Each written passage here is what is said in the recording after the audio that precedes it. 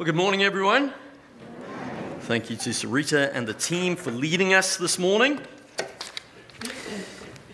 Let's see. What am I going to say to you today? What is coming? Yeah. So, if you're joining us today, you picked a real doozy to join in with, whether you're online or perhaps in the building in person. Either way, we're glad you're here. Just a very quick recap. Over the last couple of weeks, we've been preaching a series called Love That Neighbor. And of course, it's taken from Jesus' parable of love thy neighbor, which we know if you've been in a church for years, if you've grown up in a church, if you have a familiarity with the Gospels, you would know that Jesus teaches this. Jesus uses this parable to love thy neighbor.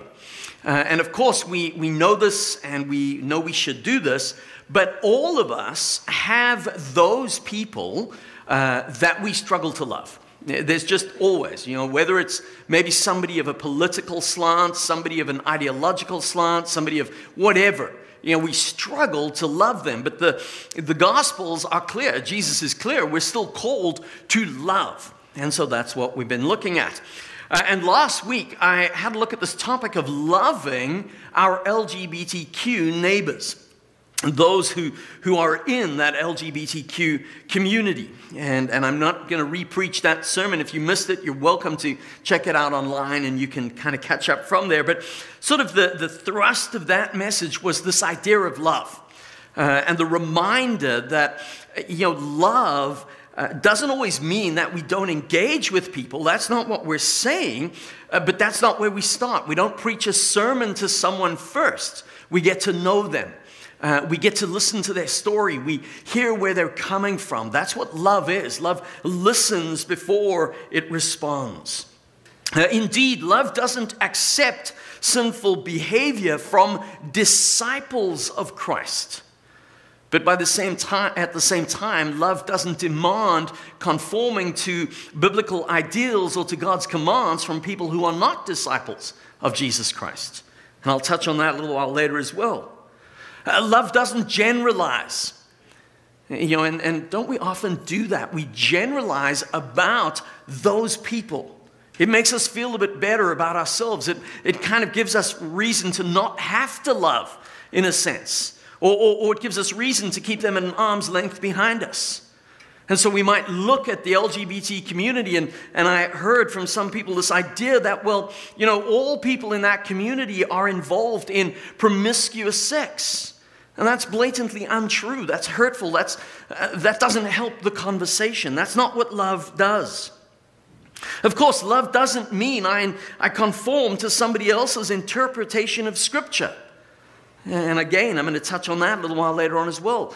Love understands my belief. Love understands where I'm coming from. But love listens and love gives grace and gives freedom. And then, of course, as I said last week, love is not afraid. Love is not bigoted. Love is not homophobic because God is not bigoted and God is not homophobic. And of course, it spurred tremendous interaction during this last week. And most of you could tell that. If you're on our weekly email, you may well have gotten an email from me on Friday. I wish I could let you read all the emails I got, because I think it would encourage you, to be brutally honest. It would encourage you. I had people from our congregation, just like I said last week, who have members of their own family who are part of the LGBTQ community.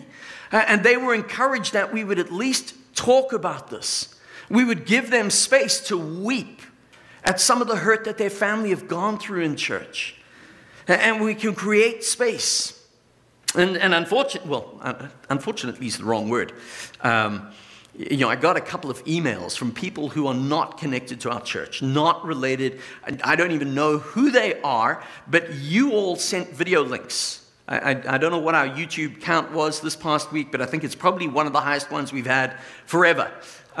Because you guys started sending it out left, right, and center. And I got emails from people who are in the LGBT community. And they didn't agree with everything I said, which is wonderful.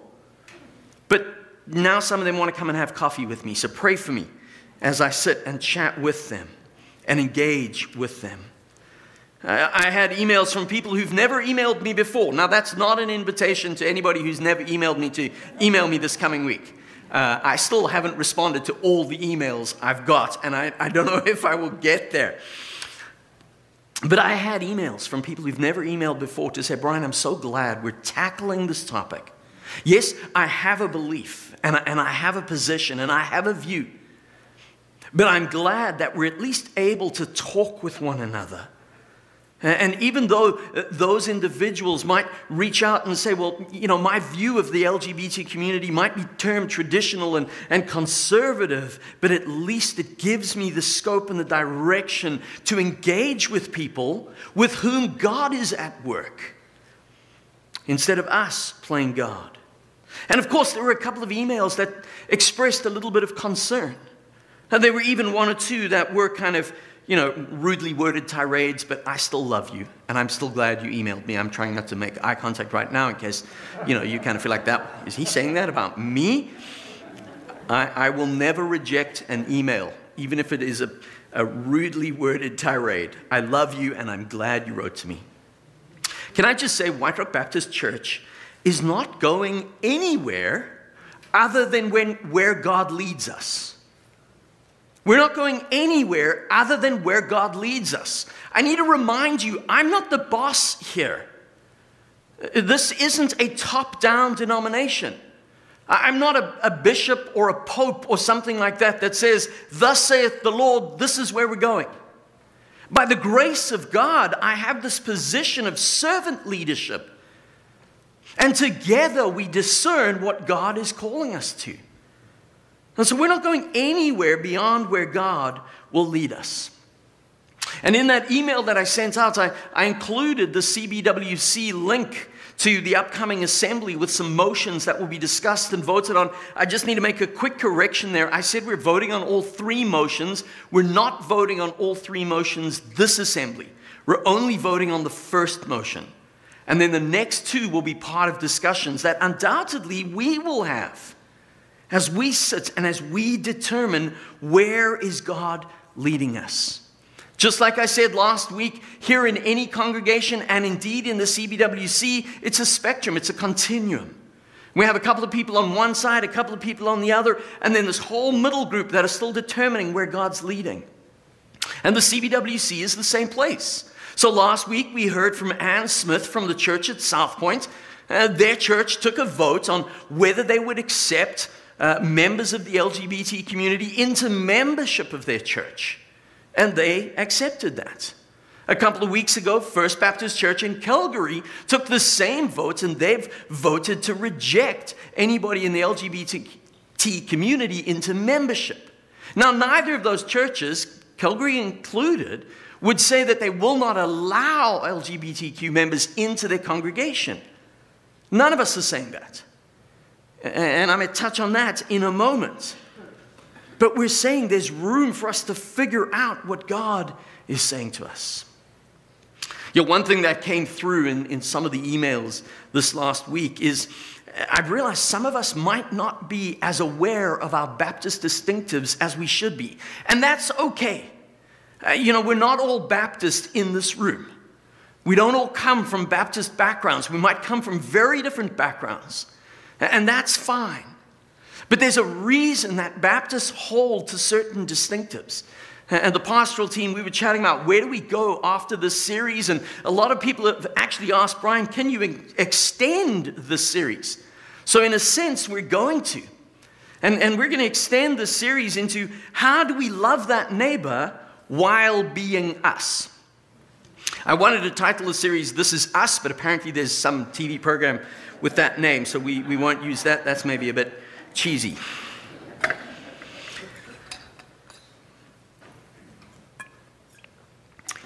This morning, I need to make 3 foundational statements before we go any further. The first foundational statement is, don't panic. Don't panic. I was in an elevator a few weeks ago, and elevators have got like their security things and instructions for what happens in case of a fire. And I love the one Spanish comment for stay calm. For those who don't know Spanish, I'm not Spanish myself. It's reserva la calma. Reserve the calm. And I love that. Don't panic.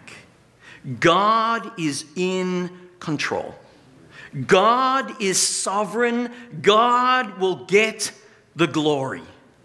Do not panic. Yeah, as I work on this concept, or as I talk about don't panic, I'm reminded of that cliched joke about how many Baptists does it take to change a light bulb? What do you mean change? Now, that's unfair to Baptists because the reality is that's just people groups. People groups generally tend towards homeostasis. That's the scientific term for we stay the same. Nobody rocks this boat. Nobody makes us uncomfortable. Nobody changes. We want to stay like this. No one likes change. It's too uncomfortable. But there is only one thing in all of existence, or I should say there is only one person in all of existence who is unchanging, and that is God. The rest of us will change. Churches will change. And when I talk about White Rock Baptist Church will need to change, I'm not saying that because over here we might not believe X or we might not practice X, that suddenly we now have to. No, it's just common knowledge that any church that wants to grow and remain able to present the gospel to the world around it has to change. I pray that White Rock Baptist Church will outlive all of us. But I'm pretty sure it's not going to be called White Rock Baptist. It's going to change at some point in the future. It's going to look very different. But as long as God is still glorified and Christ is still worshipped, then we don't need to panic. So don't panic. The second foundational statement I need to make has to do with the Bible. I believe in the supreme authority of Scripture.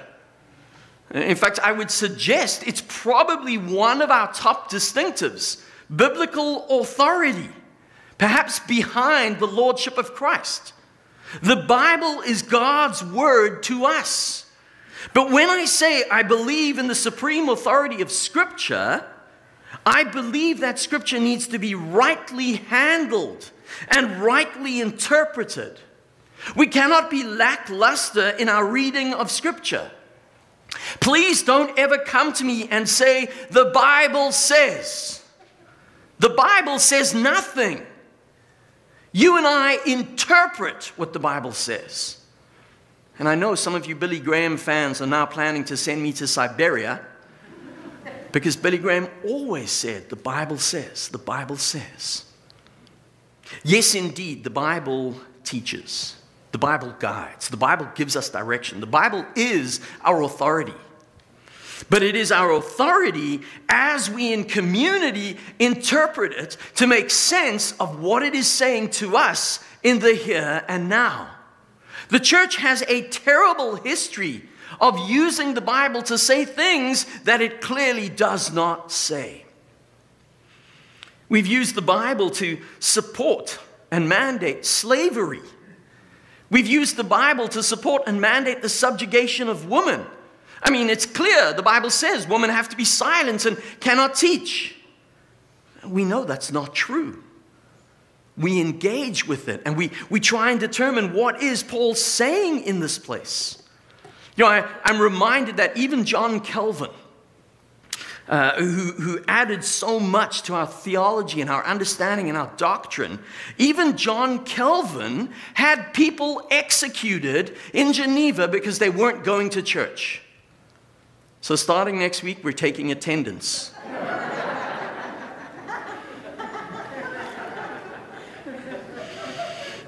The Bible is the Word of God to us. The Bible primarily reveals the gift of grace. It tells the story of redemption forgiveness and adoption into the family of God.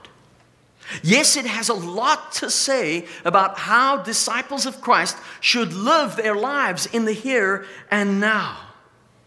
The problem is, you and I can't agree on what it says. So we label and we name call those who sin differently to how we sin. Or we say that, no, they're not understanding Scripture properly. And we ignore our context, we ignore our culture, we ignore kind of where we're at and why we might come to those places. You know, there are parts of Africa where in the Christian community, alcohol is an absolute no-no. It is a sin. There's no room for any alcohol use. Yet you can go to other parts of the world where alcohol is part of life. And of course, I don't mean alcohol abuse and I don't mean drunkenness, but we would kind of go, but no, you can't get that from the Bible. Yet that's what they do. So with integrity, when we affirm the Bible as God's word to us, let's not be so arrogant as to believe that we are the sole custodians of biblical truth because that's what we believe. No. Let's acknowledge that we're doing the best we can. And in community, we're trying to determine what God is indeed saying to us through Scripture.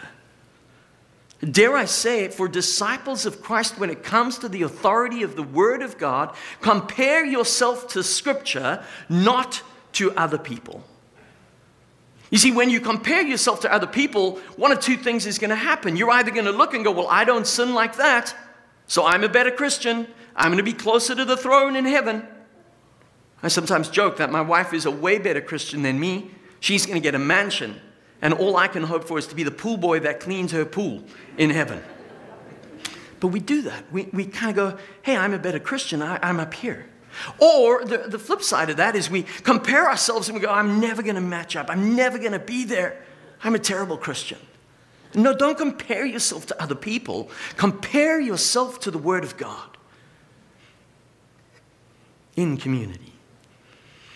And then the third and final foundational statement I want to make before we go into Scripture today is that we, White Rock Baptist Church, the community of disciples in Christ, we have a God-given, Christ-instructed, Spirit-enabled calling while we are here on earth. And you might kind of ask, well, why are we here? Why is White Rock Baptist Church here in this place at this time? And why are you in this church? Well, I believe that fundamentally we're here to worship and serve God. That's the horizontal component. And we're here to make disciples. That's the, did I say horizontal? Vertical. Vertical, horizontal. We're here to make disciples of others who worship and serve God. Some of you have heard that quote, mission exists because worship does not. We go out to make disciples who worship and serve God. That is why we are here. I want to read a parable to you that came out in 1984. Many of you have heard it, but I think it bears in this series that we're doing. It has bearing for us, and so we need to hear it again. If you want to close your eyes and imagine while I read this, I'm going to invite you to do that. On a dangerous seacoast where shipwrecks often occur, there was once a crude little life-saving station. The building was just a hut, and there was only one boat. But the few devoted members kept a constant watch over the sea, and with no thought for themselves, went out day and night, tirelessly searching for the lost. Many lives were saved by this wonderful little station so that it became famous. Some of those who were saved and various others in the surrounding area wanted to become associated with the station and give of their time and money and effort for the support of its work. New boats were bought and new crews were trained. The little life-saving station grew. Some of the members of the life-saving station were unhappy that the building was so crude and poorly equipped. They felt that a more comfortable place should be provided as the first refuge for those saved from the sea. So they replaced the emergency cots with beds and put better furniture in the enlarged building. Now the life-saving station became a popular gathering place for its members, and they decorated it beautifully and furnished it exquisitely because they used it as a sort of club. Fewer members were now interested in going to sea on life-saving missions, so they hired lifeboat crews to do this work. The life-saving motif still prevailed in this club's decorations, and there was a liturgical lifeboat in the room where the club's initiations were held. About this time, a large ship was wrecked off the coast, and the hired crews brought in boatloads of cold, wet, and half-drowned people. They were dirty and sick, and some of them had black skin and some had yellow skin. And the beautiful new club was in chaos. So the property committee immediately had a shower house built outside the club where victims of shipwreck could be cleaned up before coming inside. At the next meeting, there was a split in the club membership. Most of the members wanted to stop the club's life-saving activities as being unpleasant and a hindrance to the normal social life of the club. Some members insisted upon life-saving as their primary purpose and pointed out that they were still called a life-saving station.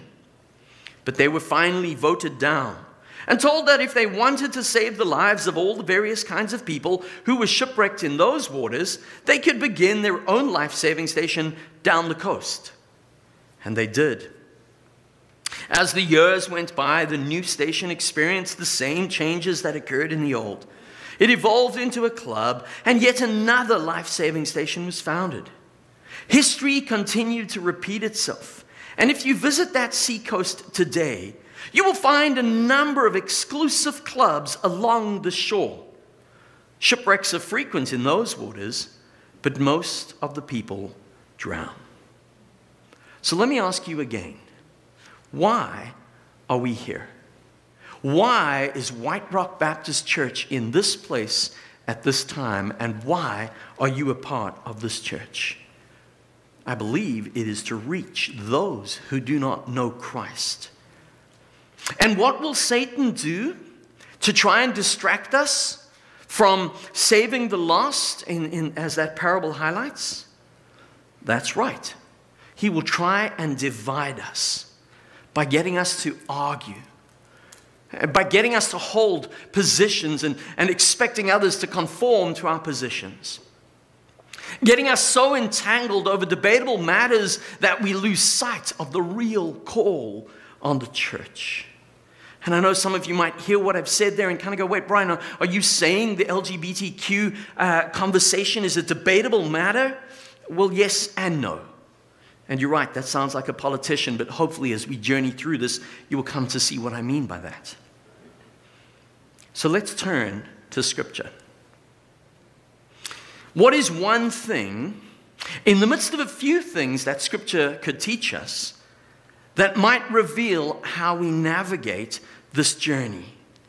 Now, I know, and some of you might hope that, well, Brian's talking about LGBTQ, so hopefully he's going to jump to Paul and bash people over the head about sexual immorality. Hopefully he's going to find some verse that says something about homosexuality and use that. And I could do that. But I don't believe that extreme is the place we start. Of course, I could go the complete other extreme and say that, well, it's actually all about you and the problem is you, and forget about the speck in your brother or sister's eye, deal with the log in your own eye, or those without sin cast the first stone, and deal with holiness in your own life. But again, I don't think that would be productive.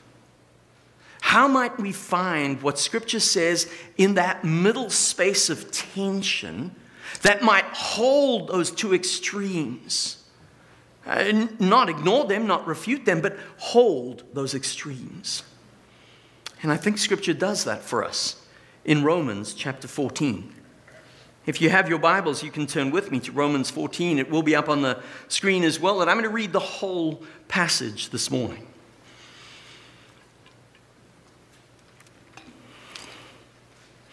Romans chapter 14, starting at verse 1.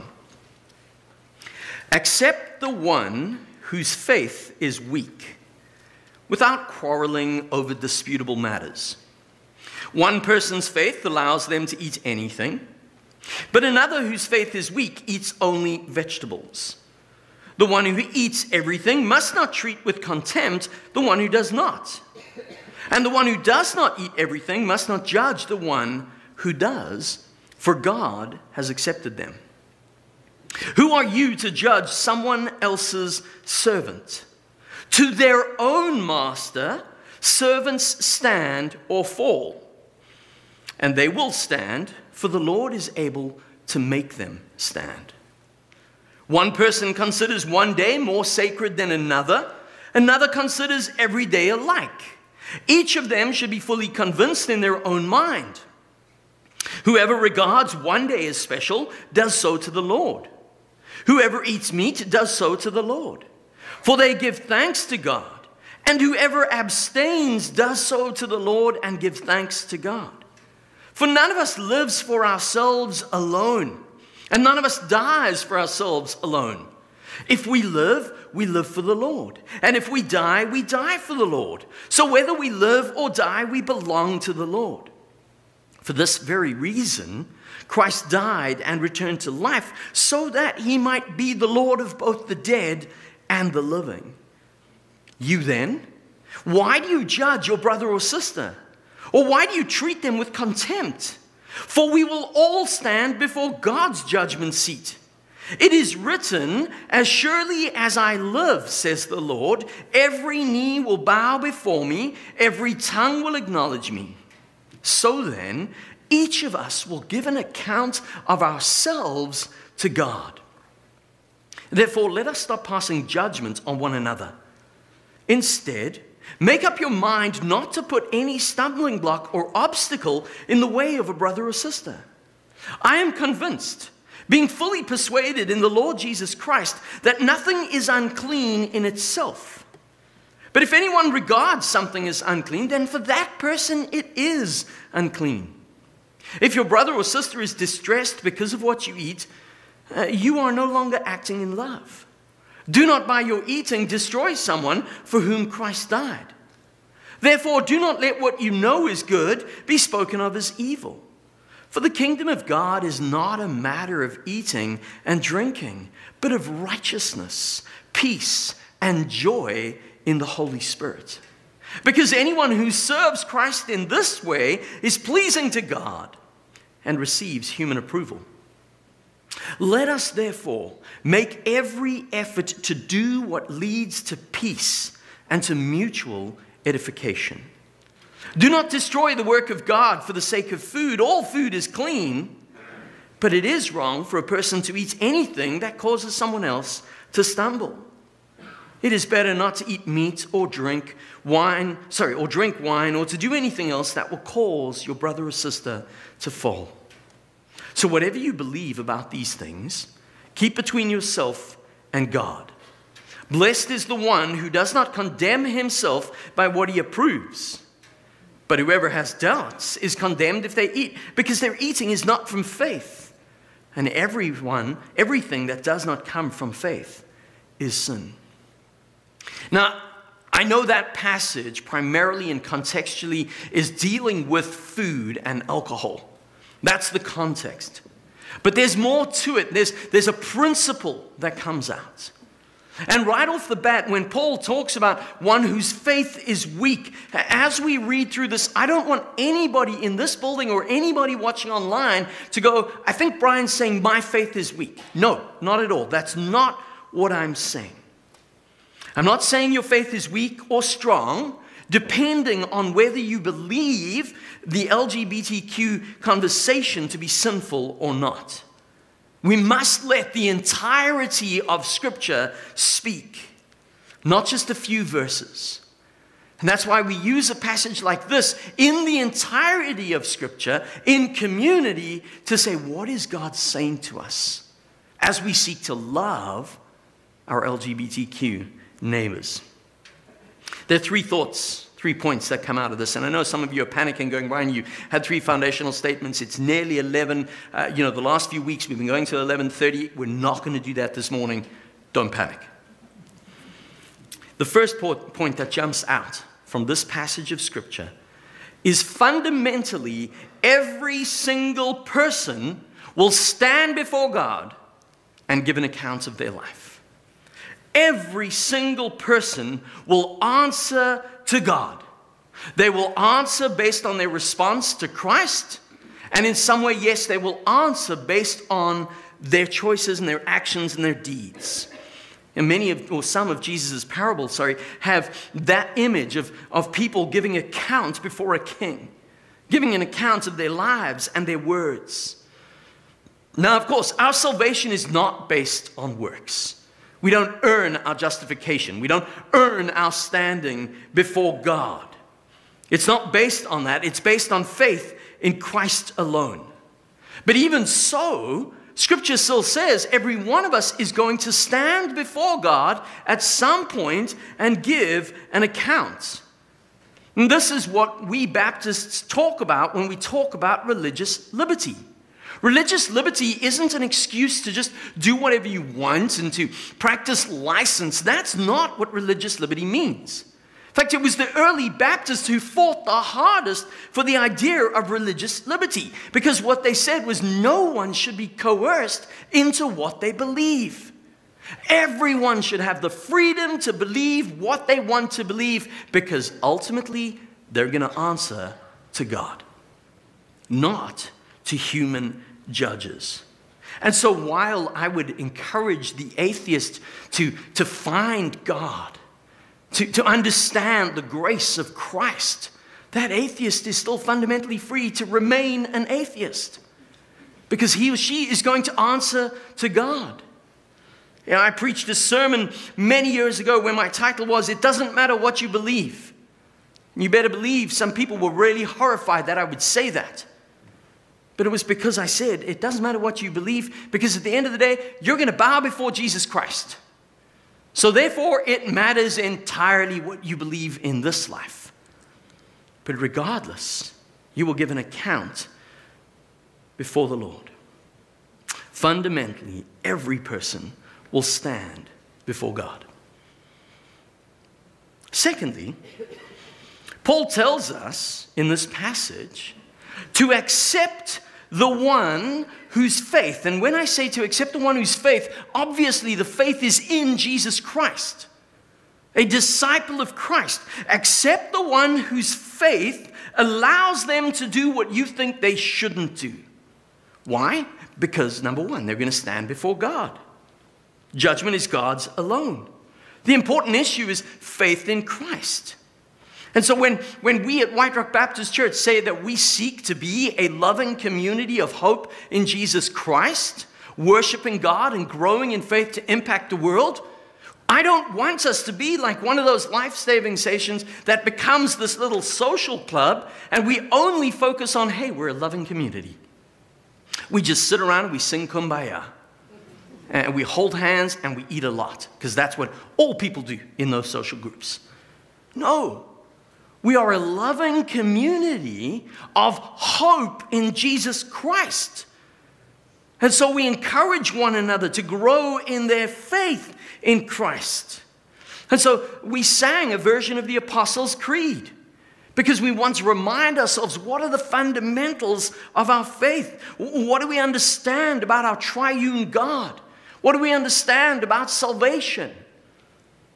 When the Apostles' Creed and multiple creeds that have been written all through history, they've been born out of people having debates like this and going, wait a minute, what's the important thing? And almost all the creeds come back to God. And the rest of how to do life, well, that you figure out. You figure that out yourself, because it's God who determines Ages ago, Pastor Jennifer preached this sermon, and she said, only God can judge you, and He will. But don't panic. She's obviously been around me too long. But that's true. Only God can judge, and He will, but don't panic, because God is good.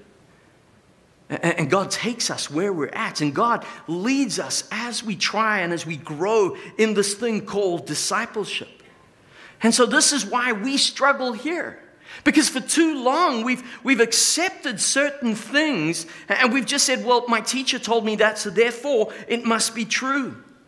In my last church, we had an elder who firmly believed there is no ways women could preach or teach or be pastors. Because in his mind, the Bible plainly said that. It was clear. And so we would have these discussions, and he would be like, no, Brian, the Bible says. So we did an eldership course with a group of elders and a whole group of men, and we wrestled and we engaged. And there came a point in this journey where this same elder, in a group meeting, said, you know what? I've just realized that maybe what I've believed is not true. Or at least not true anymore. Maybe as we engage with Scripture, there is place for women to be used by God. And maybe there are places where they're gifted to be pastors and to teach. And I'm glad that we're in the CBWC that has been ordaining women for more than 50 years. Because we've wrestled with Scripture. And for some of us, that's the difficult part, because it's not just wrestling with Scripture. It means we've got to say, well, I've grown up understanding this. And I don't want to mourn that loss. I don't want to be perceived as being wrong. And I certainly don't want to make it look like my teachers were wrong. And I'm not saying our forebears were wrong. This is part of the journey. It's part of the process of discovering what the Word of God says to us in this context. Of course, you might go, but Brian, what if I believe, like many others, that the LGBTQ that position is a choice and it's sin? Well, then I would say, in grace and with love, talk to believers in the LGBT community. Seek to understand why they believe what they believe. Seek to understand and graciously share why you hold to that position. But ultimately, accept in Christ those whose faith in Christ might allow them to do something different to you. And then lastly, what jumps out from this passage, do not put a stumbling block in front of those coming to the Lord. Do not put a stumbling block in front of those coming to the Lord. So now this doesn't mean don't speak up and share what we believe Scripture to say. We need to do that. After all, I just said, Scripture is our authority, so we've got to go back to the Bible, and we've got to try and make sense of how this is guiding us to do life. But it means don't put a stumbling block and prevent people from even getting to that place of hearing the gospel. You know, when the Apostle Paul writes to the church at Philippi in Philippians chapter 2, and he says, work out your salvation with fear and trembling. Even Paul had to journey in his faith and his understanding. And I love through the book of Acts, as Paul goes on his missionary trips, we find what appears to be a contradiction. When in one trip Paul finds a convert, or makes a convert I should say, and has that convert circumcised. And then in other places, Paul doesn't. And you kind of go, but hold on, that looks like a contradiction. No. Paul understood we need to work out in this context, what does salvation look like? And how does it play out? You know, some of us may have been raised in very legalistic, rules-based environments. And you know, we're likely to practice freedom to a greater extent than those that haven't. And so Paul says, don't put a stumbling block in front of somebody else. Don't put that thing there that might make them think, well, I've lost my salvation because I'm not doing what you're doing. No. Win them over through conversation, through holy living. I still believe the Bible calls us to holy living. and holy example. Win them over through that, not with condemnation. So how would those 3 points, and yes, there's way more in that passage, but how might that look practically for White Rock Baptist Church? You know, right now, I'm not talking about does White Rock Baptist Church need to vote to accept LGBTQ members into membership. Maybe that'll come, and we'll do that as a journey together, and we'll dialogue, and we'll discuss, and we'll pray, and we will read Scripture, and we will fast. But that's not what I'm talking about.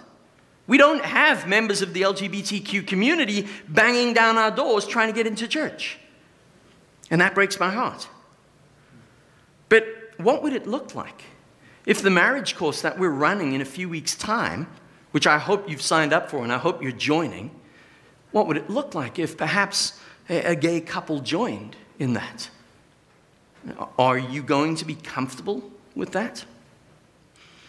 Is it going to cause fear or joy? You know, we're doing some incredible things in our Sunday school. We have amazing children's programs during the summer, and often after those summer programs, kids want to come to church and they drag their parents. And what happens as our community slowly changes? It's part of our community. What happens if a family comes in that don't look like what we think a nuclear family should look like? Will we celebrate, or will we be afraid? What happens if in church on Sunday, again, someone who doesn't look like someone we kind of feel comfortable with? What if somebody in that LGBTQ community joined us for church on Sunday? You know, I mentioned last week that this is an issue in our congregation already. You know, Hannah already has kids who come to youth who are part of this community.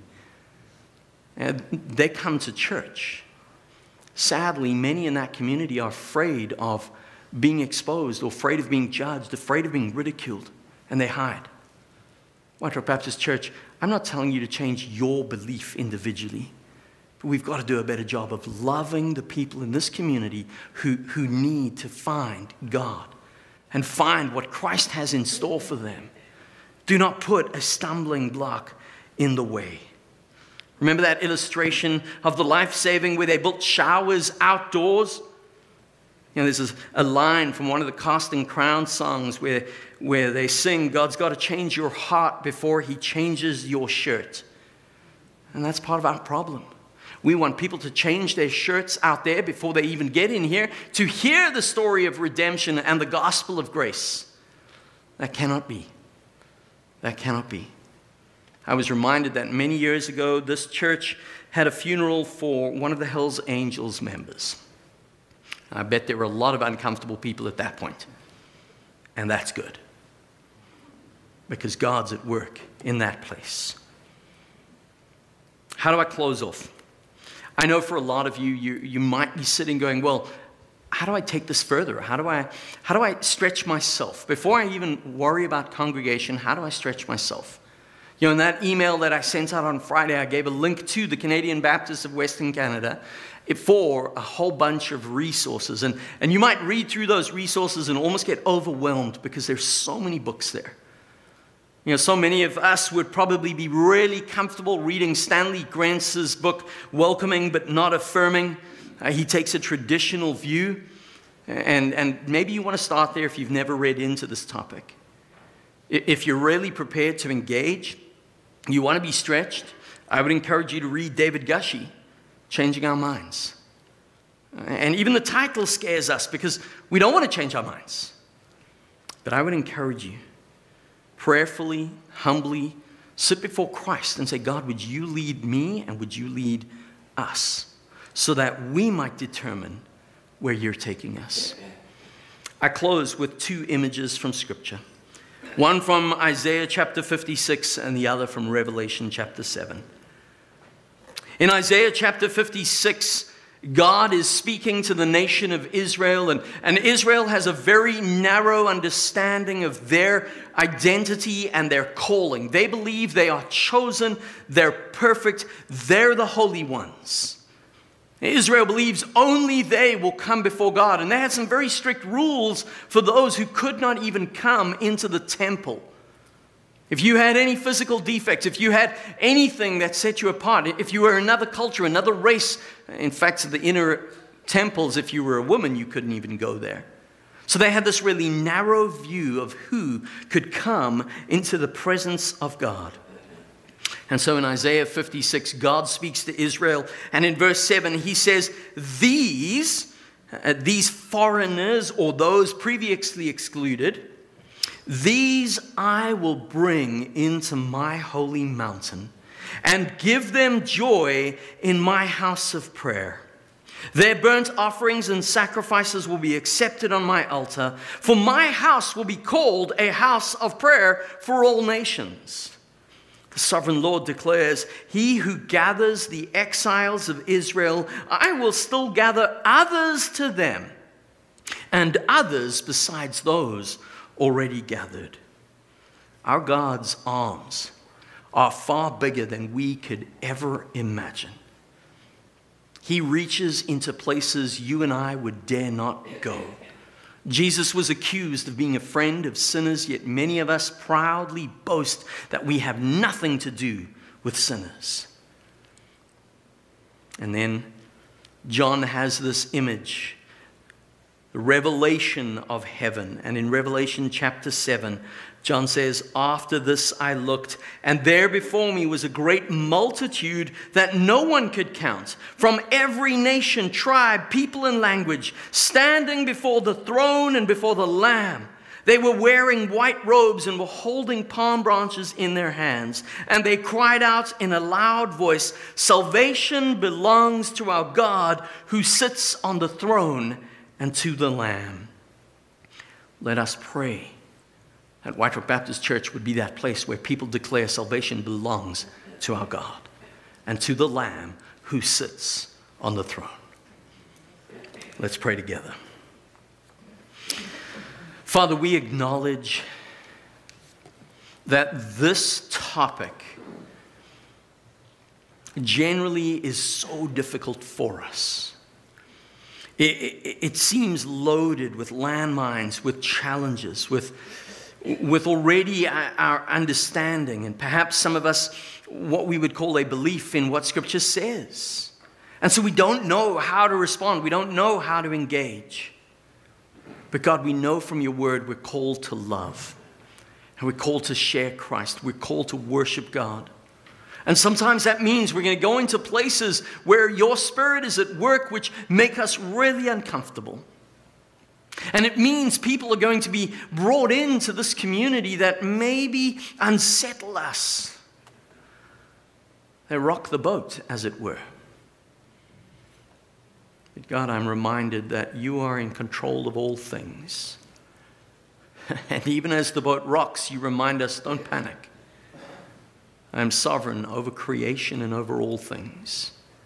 God, you will calm those storms. And you will draw men and women to yourself. God, would you use us in that place? Help us to share Christ, to share our very lives, so that as we worship you, we might find others coming in and worshiping. And God, we're so hung up in changing shirts. We're so hung up in getting people to conform to our view that we often miss what you're doing. God, help us to extend grace in those places.